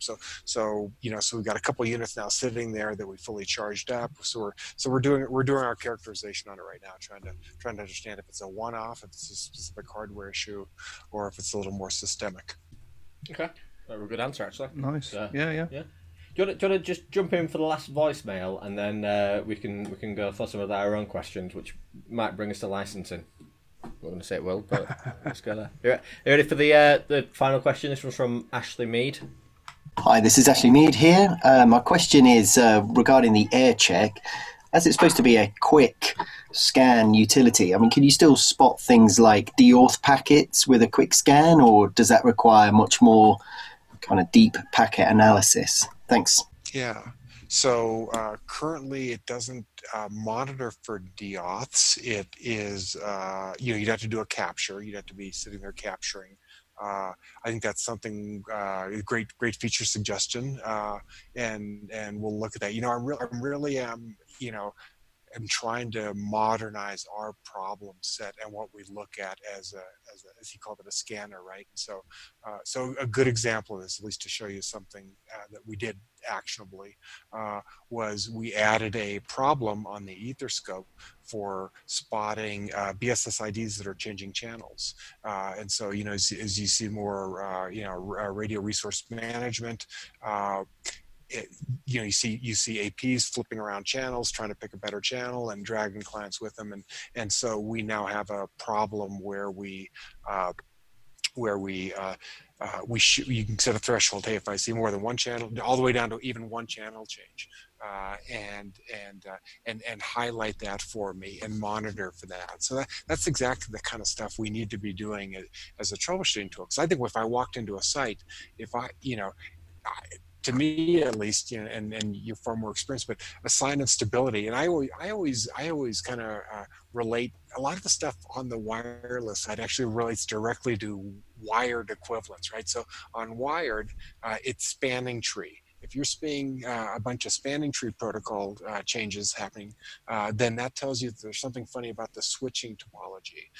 On the Wi-Fi side, to me, the equivalent of that is APs changing channels, right? If everything's healthy and they're happy, they're just going to sit there on the same channel. Why would they change? And so highlighting that problem. So there's no reason we under the hood couldn't be, detecting deauth packets, capturing the sender MAC, and reporting that as a problem. And I'll certainly take a look at that.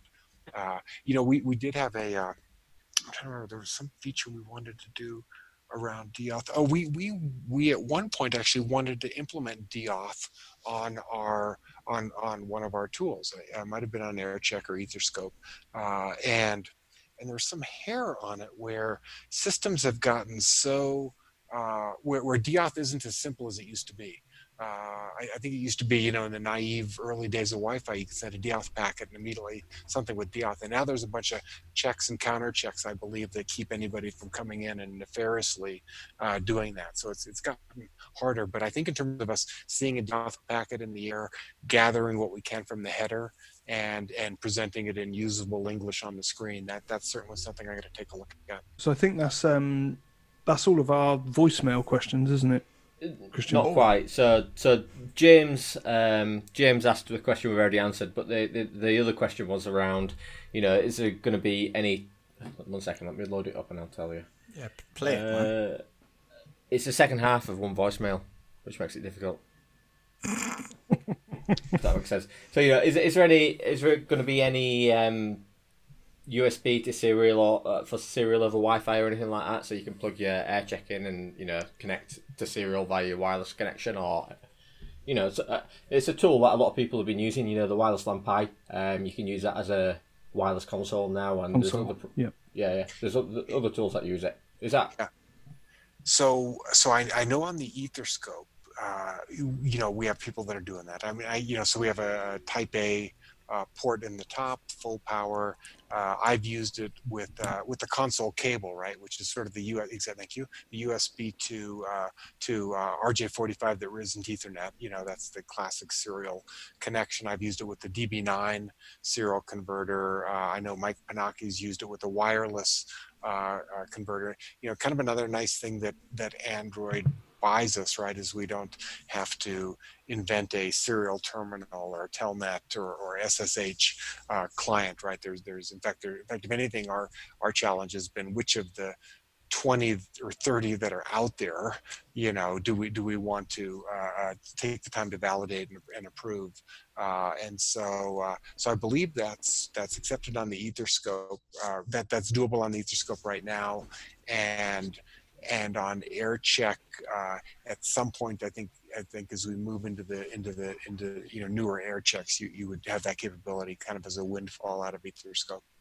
I'm gonna jump in because we just mentioned Android. So on some of the most recent releases of Android, they've started limiting access to like the wireless LAN information and all that kind of stuff via their SDK. Is that causing you any problems? Do you just have to sell your devices in developer mode, or is it not a problem? Yeah, so we don't do things in we spend some time hardening Android. So for example, we don't allow developer mode. We don't allow side loading of apps, right? Because that's probably the biggest threat to a product is somebody throwing a game on there. Apps only get on through an app request, comes up to our app store.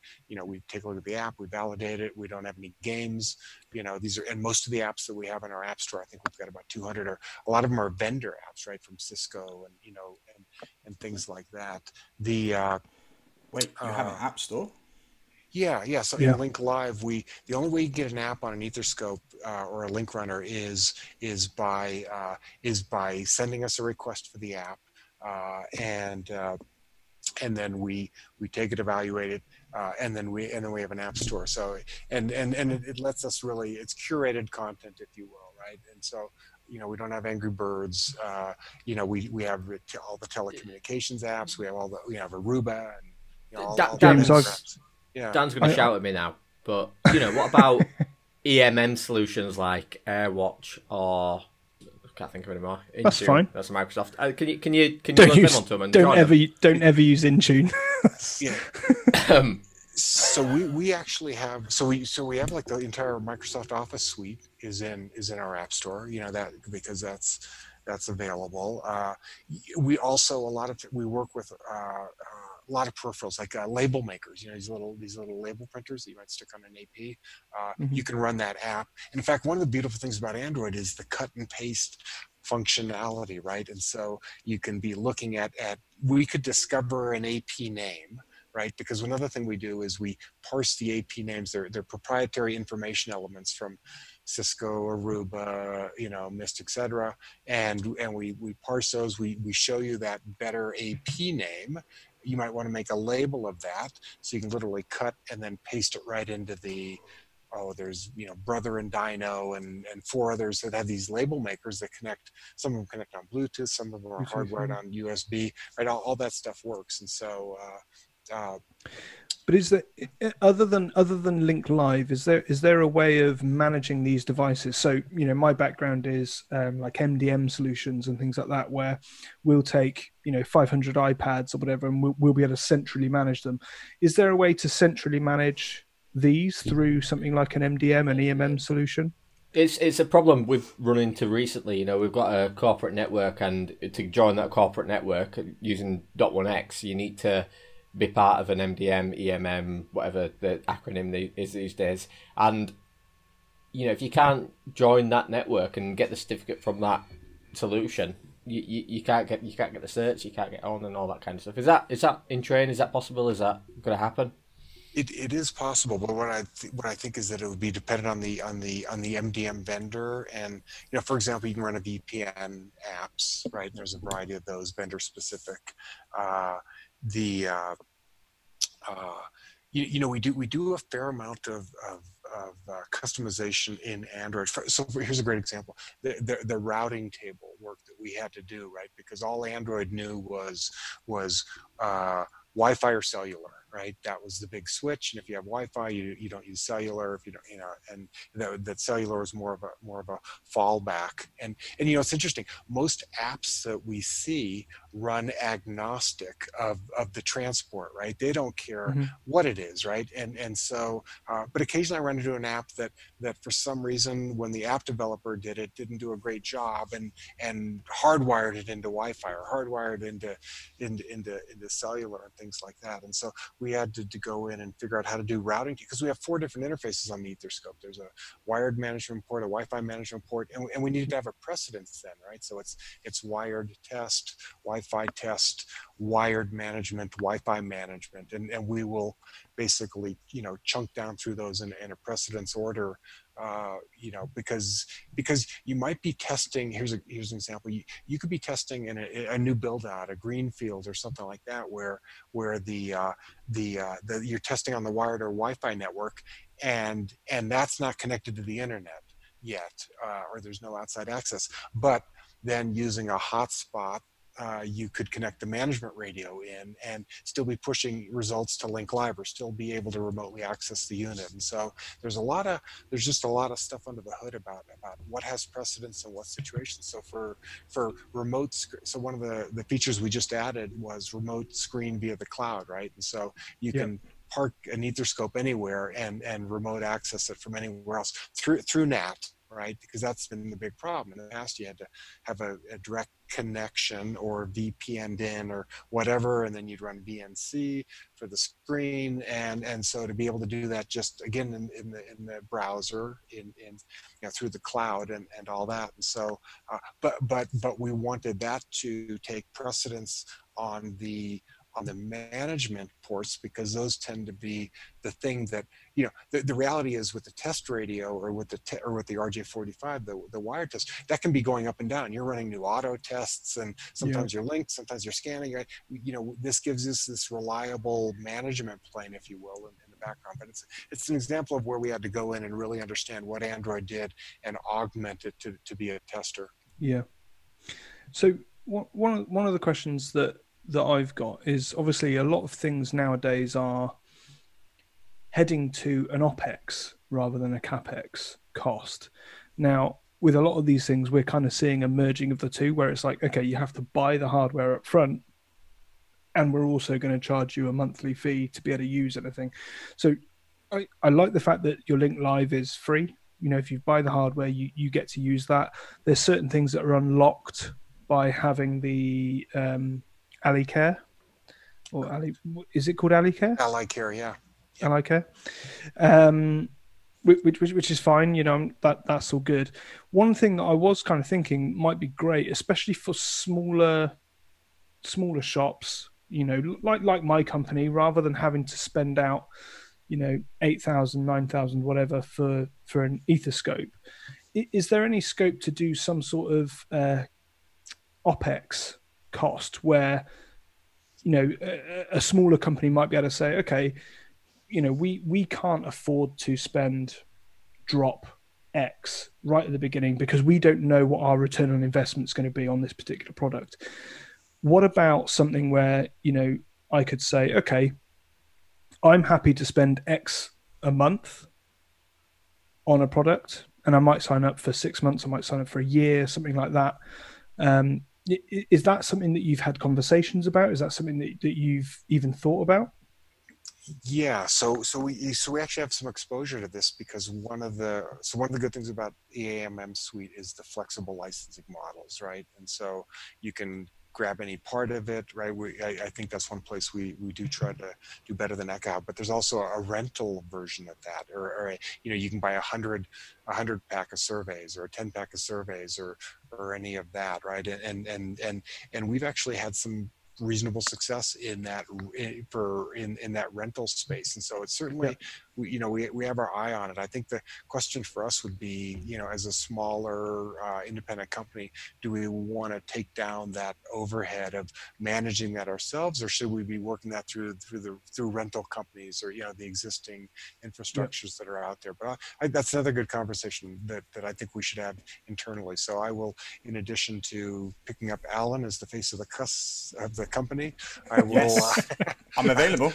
I'm serious. I think. Look at this face, dude. Come on. I could sell millions. Yeah. Need some hair dye, like just for men or just for Yeah, but I can appeal to the more mature. You know, I'm like the product. I've aged maturely. You've got the classic. What you need to work on is your Queen's English accent.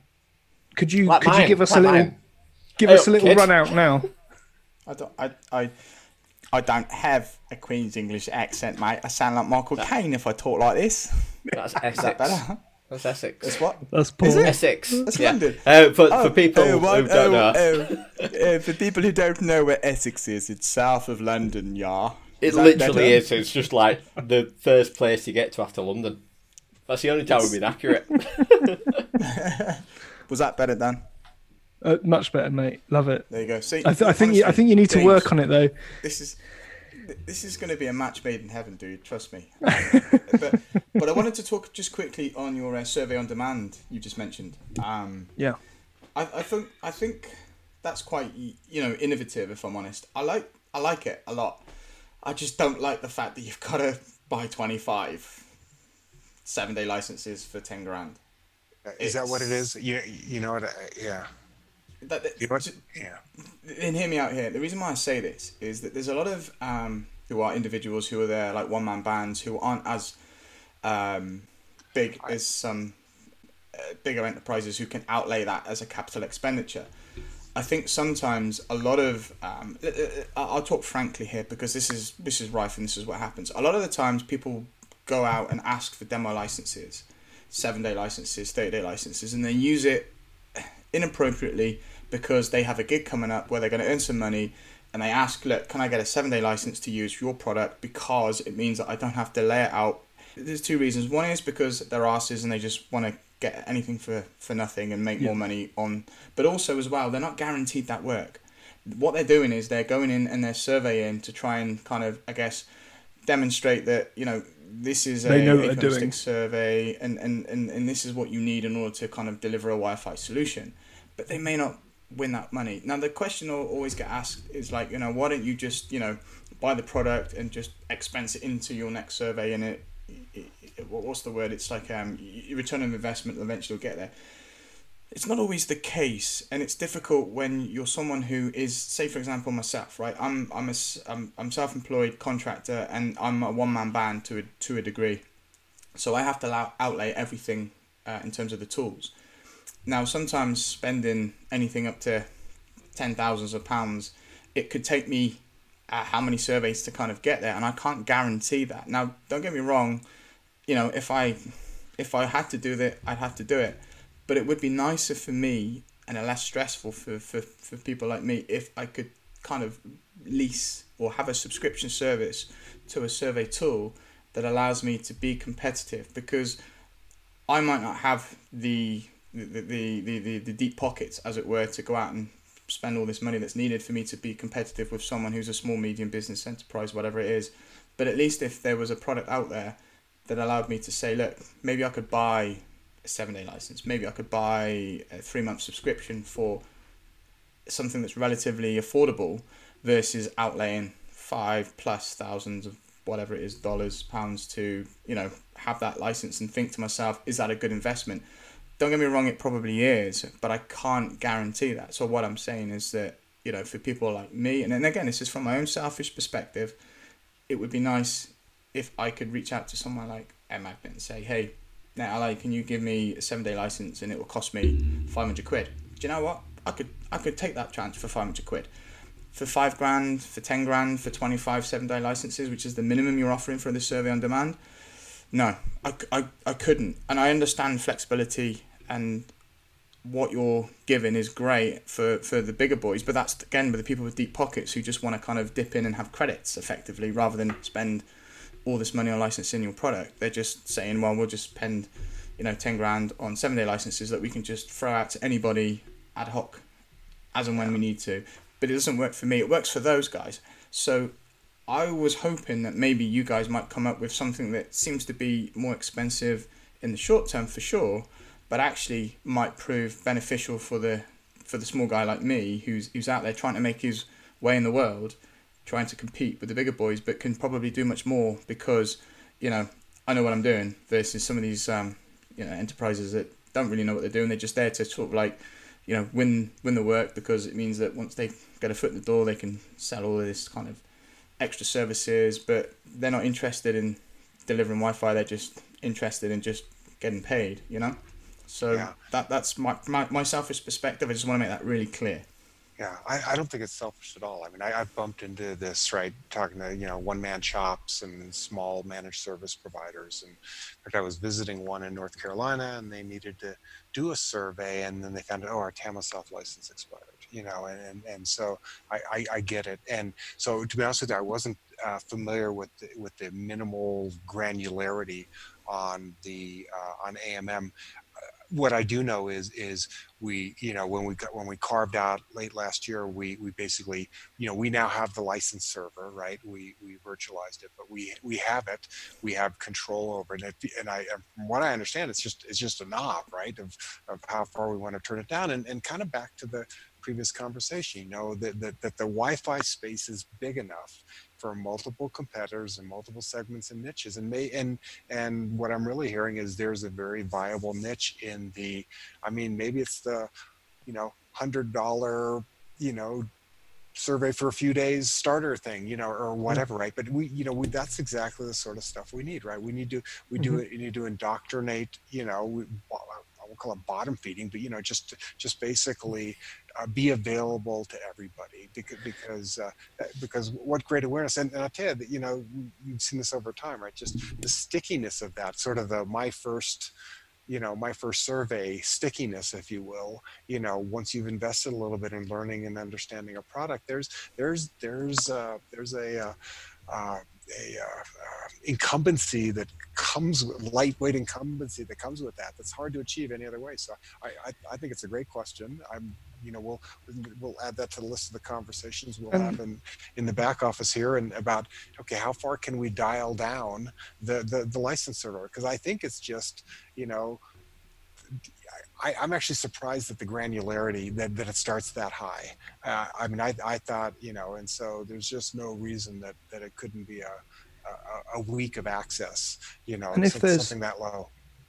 Yeah, I was going to say, if there's a admin overhead there, which is too much for you to administrate and all that kind of stuff, then, by all means, reach out to more regional distributors that could have on hand, like I say, 5 or 6 Ethoscopes where you can say, right, okay, we sell a survey pack, so we send you out with an ethoscope.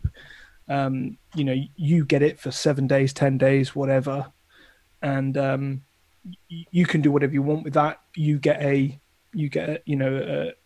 license that lasts 10 days for Air Magnet for that time, that comes from the distributor.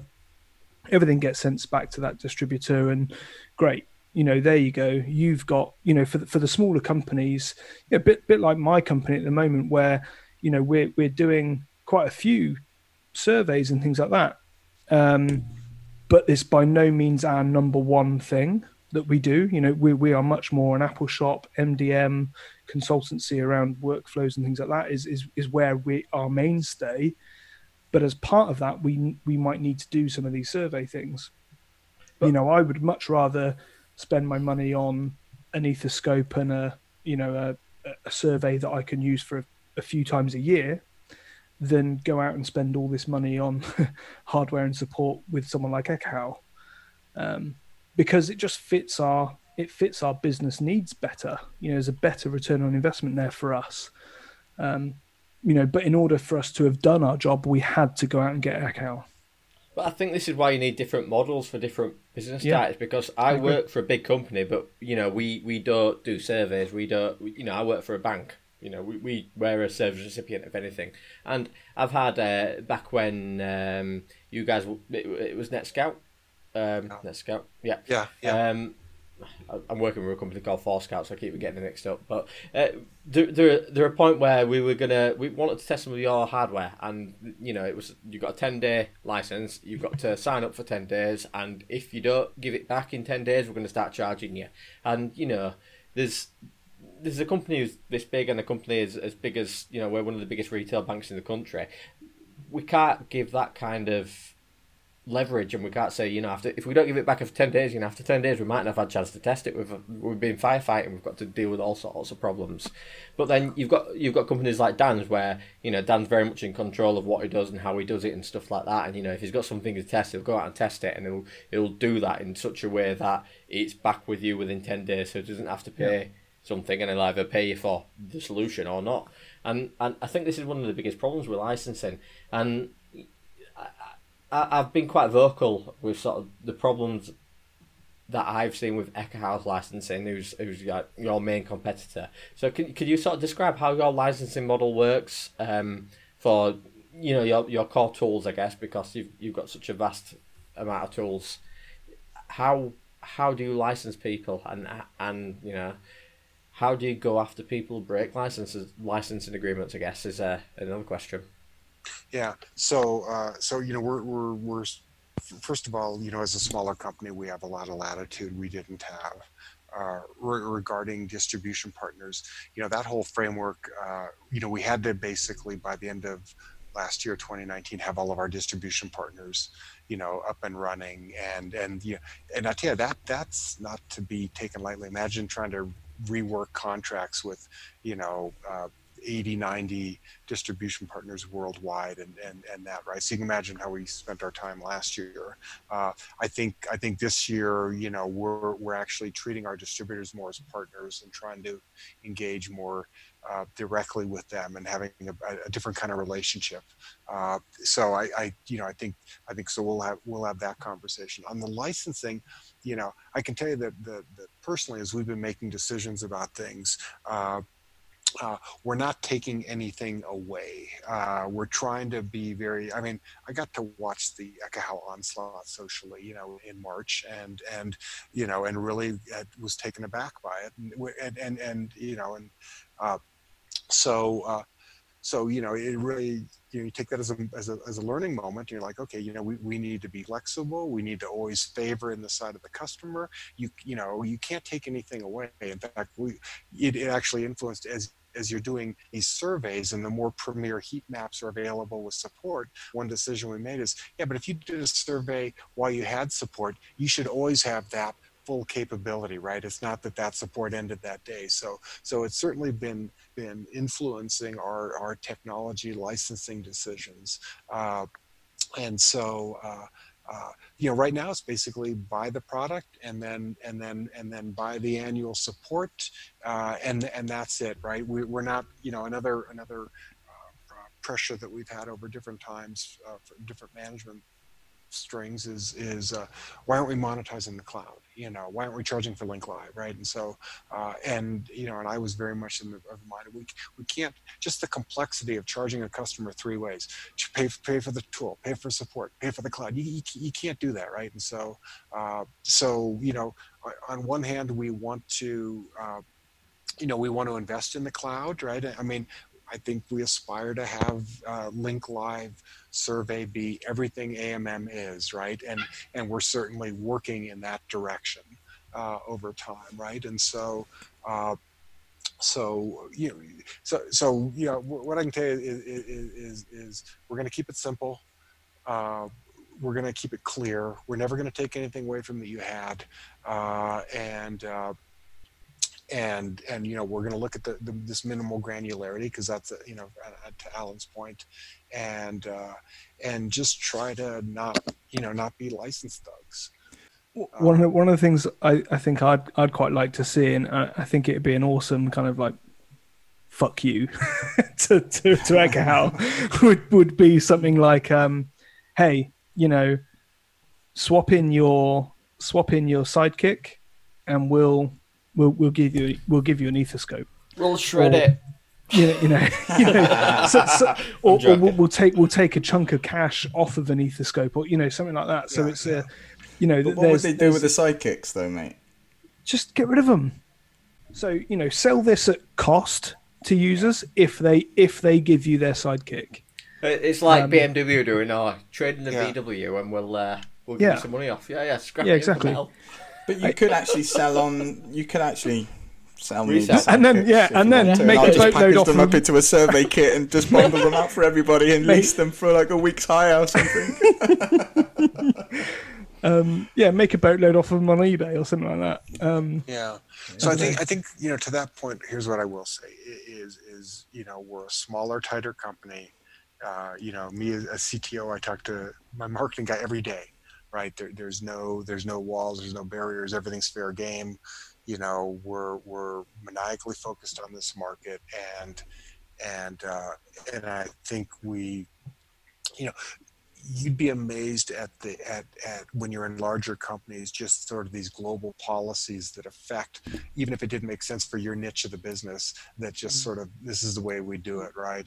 And then they talk about reducing red tape over and over. We'll reduce red tape. Tell us how we can do it, and just ignore it. So we'll I'm sure Dan's going to listen to this, and these are conversations we're going to have. I mean, this has actually been a great conversation. I've really enjoyed. But the thing is, we're here to help. We're here to help you succeed as well. This is the thing. Yeah, absolutely. We know because we're the guys that kind of deal with the products, and we kind of all talk to each other. We engage. And we're all from different angles of different parts of the business. Yeah, you've got customers, you've got distributors. Absolutely, and honestly, there's so much information and feedback that's going to be so positive for you guys to actually make your product better and actually meet your own customers' needs, so to speak, which would be us, and it can only ever be a good thing to increase your sales and everything else. So, my suggestion is that, your boss called Dan, then, reach out to individuals and have the conversations with them personally and ask them,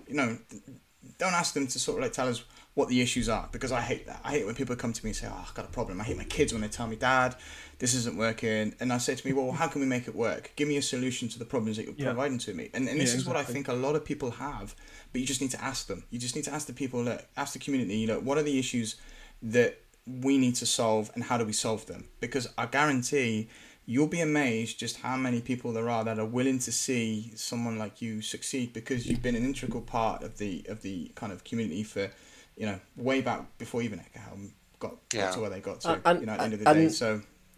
And have fun with it, We're here, we're all having fun right now, we're all having a laugh, we're all having a joke, and that's exactly. Kind of the angle that other vendors and other suppliers have taken. They've had a laugh, they've had a joke, they've engaged and stuff like that. Yeah. And when you guys broke off into NetLI, that's kind of what I saw you being. You've got a focus finally. I wouldn't say finally. You had a Focus back in '95. Autonomy. You've got a Focus now. You know, you can make a difference with what you're doing, and some of the stuff you've been doing with the the Link Sprinter and the Air Check and stuff like that has been absolutely fantastic. And you've got some products, and they might be legacy, but you can bring them back up. With the survey tools and all that kind of stuff, and a lot of people still use them. And once the ecosystem is closed and complete, it's going to be awesome. Yeah, and I've got to say, getting hands on the Ethoscope, reading something, reading press releases and all that kind of stuff, and actually getting your hands on the equipment are two very different things. And actually, since getting my hands on this thing, I've been massively encouraged in terms of the trajectory that you've got and that you're going on. Link Live is a massive thing that you've got, as in your toolbox, that is a bit of a game changer, if I'm honest. And I think that if that carries on going the way that it has been in the short time that NetAlly's been around, I think it's encouraging to see where that's going. I think, like Alan said, we're all keen to see something that can challenge, something that can be an option, an alternative. And I think that with the hardware that you've got here in the Ethoscope, and with the stuff that you're bringing to the G2, I think that's where you're coming in. That's where you're going to get that stuff from. James, I just want to say thank you very much for coming on today to chatting to us. It's been thank you, an James. Absolute pleasure. You've been vulnerable. You've been willing to come on. You're one of the first vendors we've had on that's willing to kind of take our questions and things like that. And I think that shows a lot of your bravery, but also the fact that what Alan's kind of saying, that you are trying to do that already. You are trying to get out into the community. You are trying to hear what your customers are saying, and so thank you. Thanks for coming on. Yeah, I really appreciate it. This has been a great experience, far better than I expected. I don't know what I expeced, but make me cry. Stop it. You can our hearts in it, and we have our customers' best interests in mind, and within the realm of surviving as a company, and so I mean, just look at what we've done in the last 6 months, and in terms of integrating the tools with AMM, refreshing AMM. You're going to see a bunch of product announcements coming out through the remainder of the year. We've got the trajectory. I think we have the talent, and we certainly have the autonomy as a company now to do the right thing.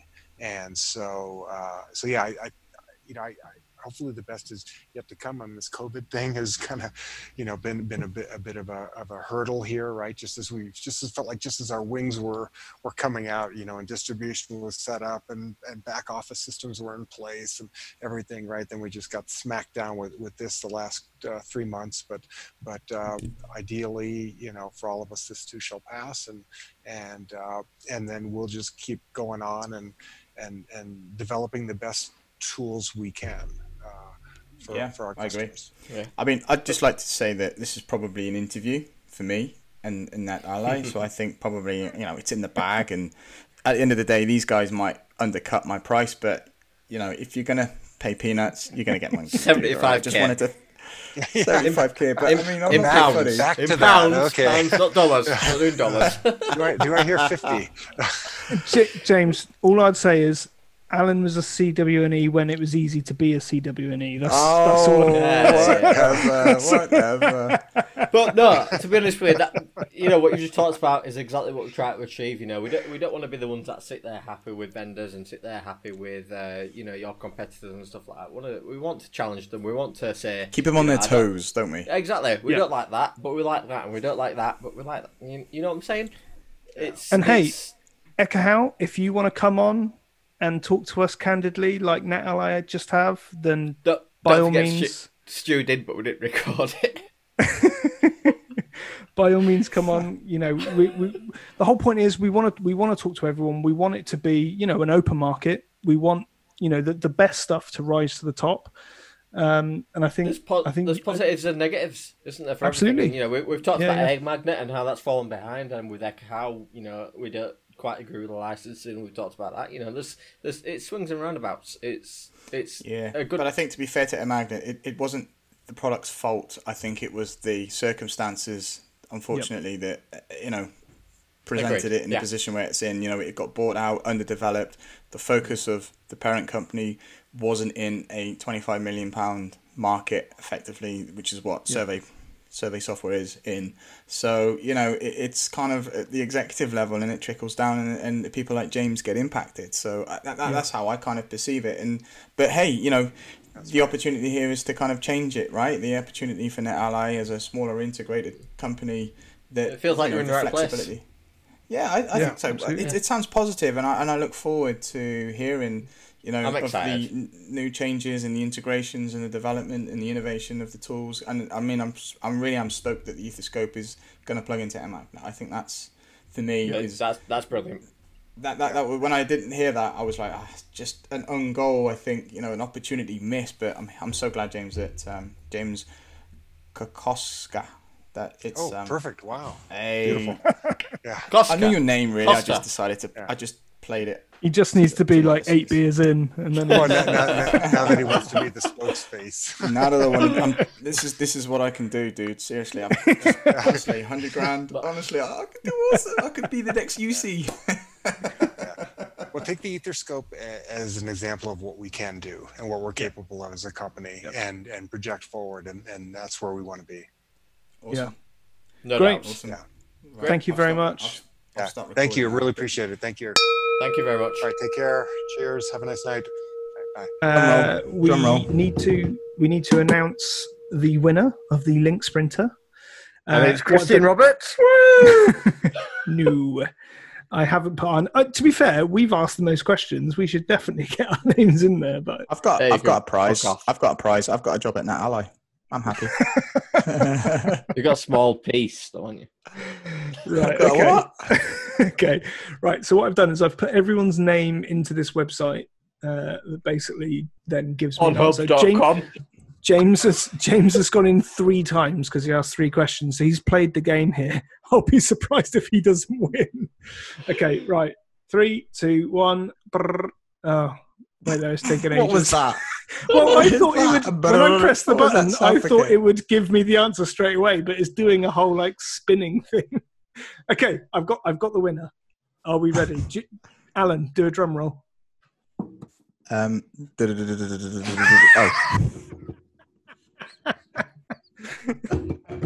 It's boring. That was crap. Okay, love it. Okay, I'm doing a drum roll. I I'm can going to announce add in a drum roll effect here, by the way. the first wireless podcast vendor question time winner is. The hell? We should probably come up with like a feature name or something. Okay, and the winner Drop is. this all together.